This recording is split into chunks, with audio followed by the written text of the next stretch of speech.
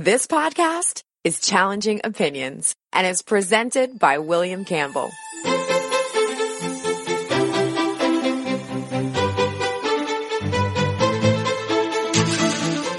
Thank you for downloading the Challenging Opinions podcast for May 17th, 2017. Every Monday, I'm bringing you brand new content, but for the past while on Wednesdays and Fridays, I've been including previous interviews in this feed. That ends this week, but you still get to hear this interview with Ben Orlin. He's the writer of the Maths with Bad Drawings blog. Enjoy the interview.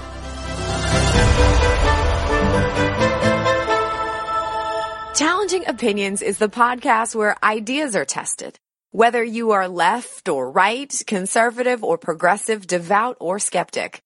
What matters is the strength of your argument, not the strength of your voice.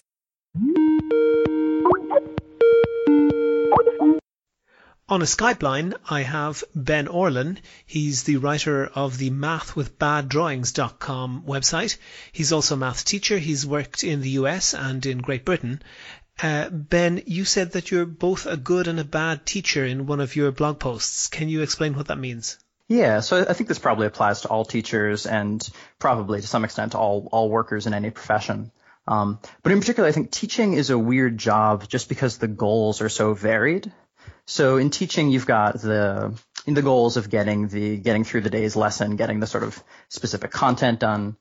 You've also got the longer term goals that are a little fuzzier about what you'd like to encourage the students to do as learners, how they'd like to grow, and getting them to think at a higher level and getting them to be curious and getting them to be energetic about intellectual problems. So if you were to say which bits you were good at and which bits you were bad at, which is which? Yeah, I wish it were consistent. I wish I could tell you that I was consistently good at either of them. But I think on any given day, even from lesson to lesson, you're sort of swinging at a lot of balls that are flying by, and you hit some and you miss some, and most of them you sort of foul off. And do you think that your performance is typical of maths teachers, or are you? Your blog, I think, is a little bit inspirational to say the least. How would you say you're different from the typical maths teacher? Yeah, I would say in a lot of ways I'm a pretty typical maths teacher. I think in particular, I think part of what math teachers face is this dichotomy, and to some extent it's a false dichotomy. We pretend that these are more polar than they are. But we have this vision of traditional math teaching, which is very by the book. It's, the students walk in, you say, open your book to page 42 and work on exercise number 1.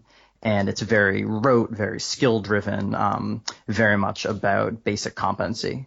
Mm-hmm. And then we have this other vision at the opposite pole of math teaching, which is inspirational and which is much a little less concrete, and you're sort of working with ideas. Maybe you're doing more hands-on stuff, and it's more maybe the work is a little more qualitative, and it's much more creative and independent. And so we sort of have these caricatures of these two opposites in math education. And I think I'm probably a typical math teacher in that I do a lot of both when it comes down to it. And any given week is trying to find the right balance for the students. I was talking to Rashawn Biddle of the Dropout Nation blog a couple of episodes ago. He is a very strong supporter of what he calls the accountability movement of holding maths teachers and all other teachers to account by testing students when they come in and when they go out of each academic year. What's your thought on that? Yeah, I'd say I'm really ambivalent about the accountability movement.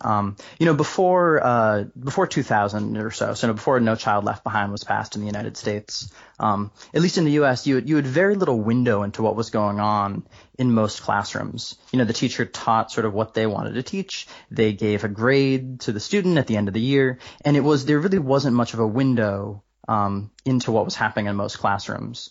And so No Child Left Behind, basically made standardized testing central in American education. Mm-hmm. And that really changed the landscape. So it gave us a window into a lot of classrooms and gave us a lot of really useful data. But of course, it's not a perfect window. And so, the data we have is only as good as the tests. And depending what state you're talking about, some of those tests were pretty strong. Some of them were good tests. Some of them really weren't very good tests.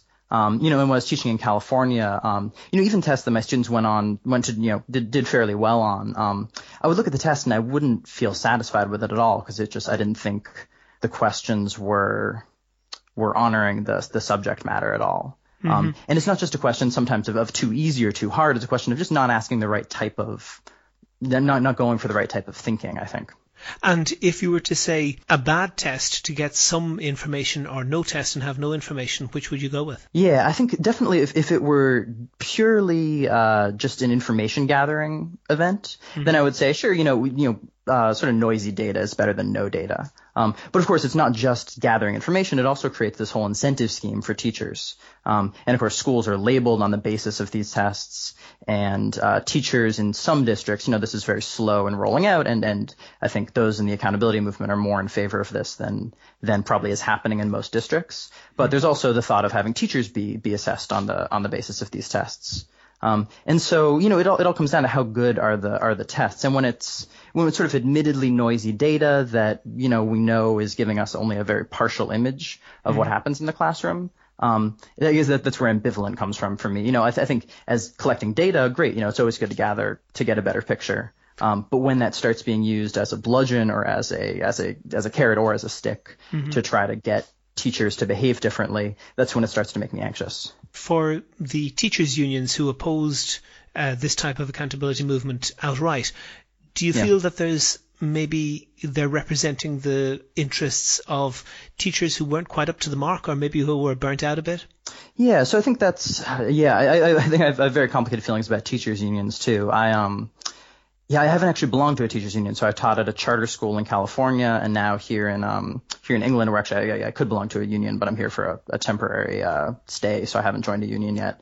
But I'm teaching at a private school, so I don't belong to a union. So I don't have a lot of firsthand experience with teachers unions. But my feeling is that they're probably made to be much more of the demon than they really are. I don't think teachers unions are certainly not the problem in education. I don't really think they're a problem in education. I think they tend to protect the rights of their workers. When it comes to the opposition to accountability, in quotation marks, I think probably to some extent that does have the effect of protecting the jobs of teachers who aren't performing well. But I think it also has the effect of, keeping the job what it is for the other 95% of teachers. That if accountability were brought in as a way to weed out those, maybe the 5% of lowest performers, which is sort of the way it's presented, you're also talking about changing the nature of the job for everyone, and changing the nature of the way the job is talked about and the way it's measured and the way that you see your career. I know that, as you say, you're teaching in the UK at the moment. Very often people who are advocating any type of education reform in the United States will compare American education to some other country. You've actually got the experience. What would you say that the UK, if anything, would you say that the UK could learn from the US and vice versa? Yeah, that's an interesting question. I think the contrast is really vivid between the US and the UK in a way that might surprise teachers on both sides, I think. Which is to say the English system in particular is much more standardized than the American system. So when you tell a British person how local and how decentralized the American system is, they almost can't believe it. So you explain that, most classes that you take in high school are sort of just offered by the school, and that they'll vary from school to school. And there's no equivalent of A levels where everyone, there's APs, but those aren't nearly as pervasive as A levels. A levels, we should say, are exams that every student pretty much sits at the end of their high school, and that functions as a university entrance exam as well. Yeah, that's right. Yeah, it's an exam and it's also a course. So in the British system, your last 2 years of secondary education, junior and senior year in the United States, you're only taking 4 classes or maybe 3 classes by the time you're a senior. They're 2-year courses, and they follow a very standard curriculum.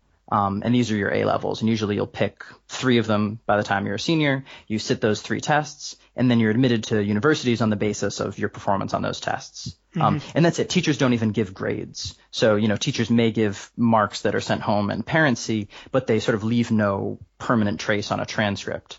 Whereas in the United States, the single most important thing when it comes to universities is the marks you get from your teachers. So, when I was teaching in California, the grades that I gave my students really mattered. How they performed on my tests, the tests that I wrote and that I graded really made a difference in their lives. It really was important for them. And in the UK, that's just not true. The tests that matter are all standardized and centralized. And we should say that the grading is done anonymously by teachers in a different school who don't know whose papers they're grading. Yeah, that's right. Yeah, they're done by teams of teachers who are doing it in a very standardized system. What do you say to people in the United States who are promoting the Common Core? Isn't that very similar to what's happening in the UK? Yeah, that's a good question. So it's I can't pretend to be an expert on the Common Core because actually I haven't taught under the Common Core curriculum yet. I think it's moving a little bit towards the kind of centralization that the UK has, having one curriculum for math and English for the entire country. But it's a little different in that the Common Core tests are not actually really used to assess the students. Mm-hmm. They're really meant to give, a window into the classroom and into how the teachers and the schools are performing.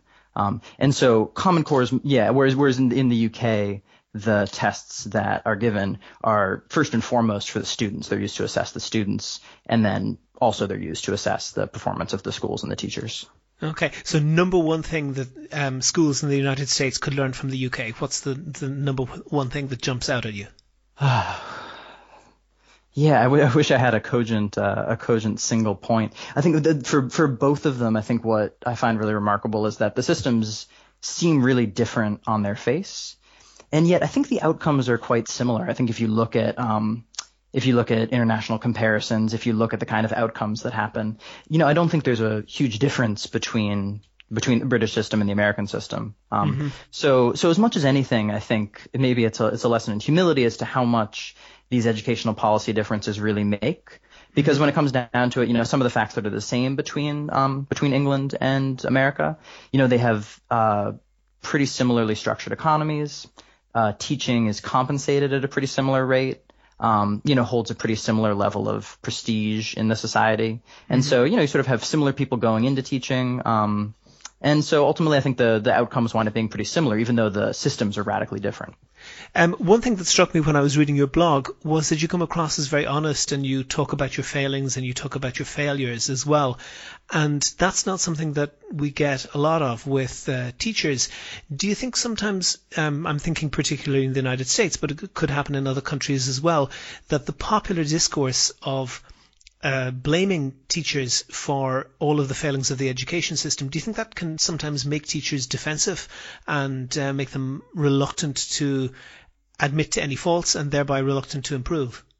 Yeah, I think that's certainly the case. I think teachers probably feel quite on the defensive when it comes to American politics right now, that there's a lot of scrutiny placed on teaching, and there is a sense that somehow, first of all, that there are these really severe problems in American education, which I don't think is quite as unambiguous as it seems, but that not only are there really severe problems, but that ultimately it comes down to the poor performance of the teachers, which is, a really harsh message. I mean, I'm not to judge the truth of that either way, but obviously that's a very sharp criticism to make of teachers. Mm-hmm. And so I think it's pretty natural that, teachers tend to go on the defensive, and it's hard to sort of open up in public about, these are the things I think I do well as a teacher. These are the things I don't do as well. You tend to want to be a little bit more of cheerleading for the profession. And one last thing, Ben, your blog is called mathwithbaddrawings.com. Who does the bad drawings? Oh, I do the bad drawings. I don't think you could find someone else to do drawings quite as authentically bad as the ones I make. Are you sure it's not like a 4-year-old that you have hidden somewhere? Right. No, really. My artistry just hasn't improved. I mean, actually, the sad thing is it has improved since the start of the blog. If you sort of scroll all the way down the feed and you look at the beginning, it's really it's incredible how it could have come so far, my art, and still be so dismal. Ben Orlin, the author of mathwithbaddrawings.com. Thank you for talking to me. Yeah, thanks a lot, William. Make your view heard. Email podcast@challengingopinions.com to set out your ideas and defend them on the next podcast. That's all for the Challenging Opinions podcast, published on May 17th, 2017. Do you know someone I should interview? What topics should I be covering? I'd be really interested to hear your feedback. And if you like the podcast, there's one thing that you could do that would really help other people to find it. Go on iTunes and give the podcast a rating or write a short review. There's a link on the website directly to the iTunes page. Also, please like the show on Facebook. On Twitter, you can follow the show @ChallengingO and follow Ben Orlin @Ben Orlin. And most importantly, subscribe to the show. It's free. You can use iTunes if you're an Apple person, or Google Play Music if you're on Android. There's links for both of those and for the RSS feed if you use that. And I know not everybody uses a podcast player. A lot of people just listen on the website. So I have a new way to follow the show. You can enter your email address and get a simple email with a link to listen each time a new show goes online. Zero spam, I promise. You can find them all or get in touch with me at www.challengingopinions.com. Coming on Friday, that's May 19th, I'll have the last encore interview. It's with the journalist and author Christopher Snowdon. The Challenging Opinions podcast is produced and presented by me, William Campbell. Thank you for listening.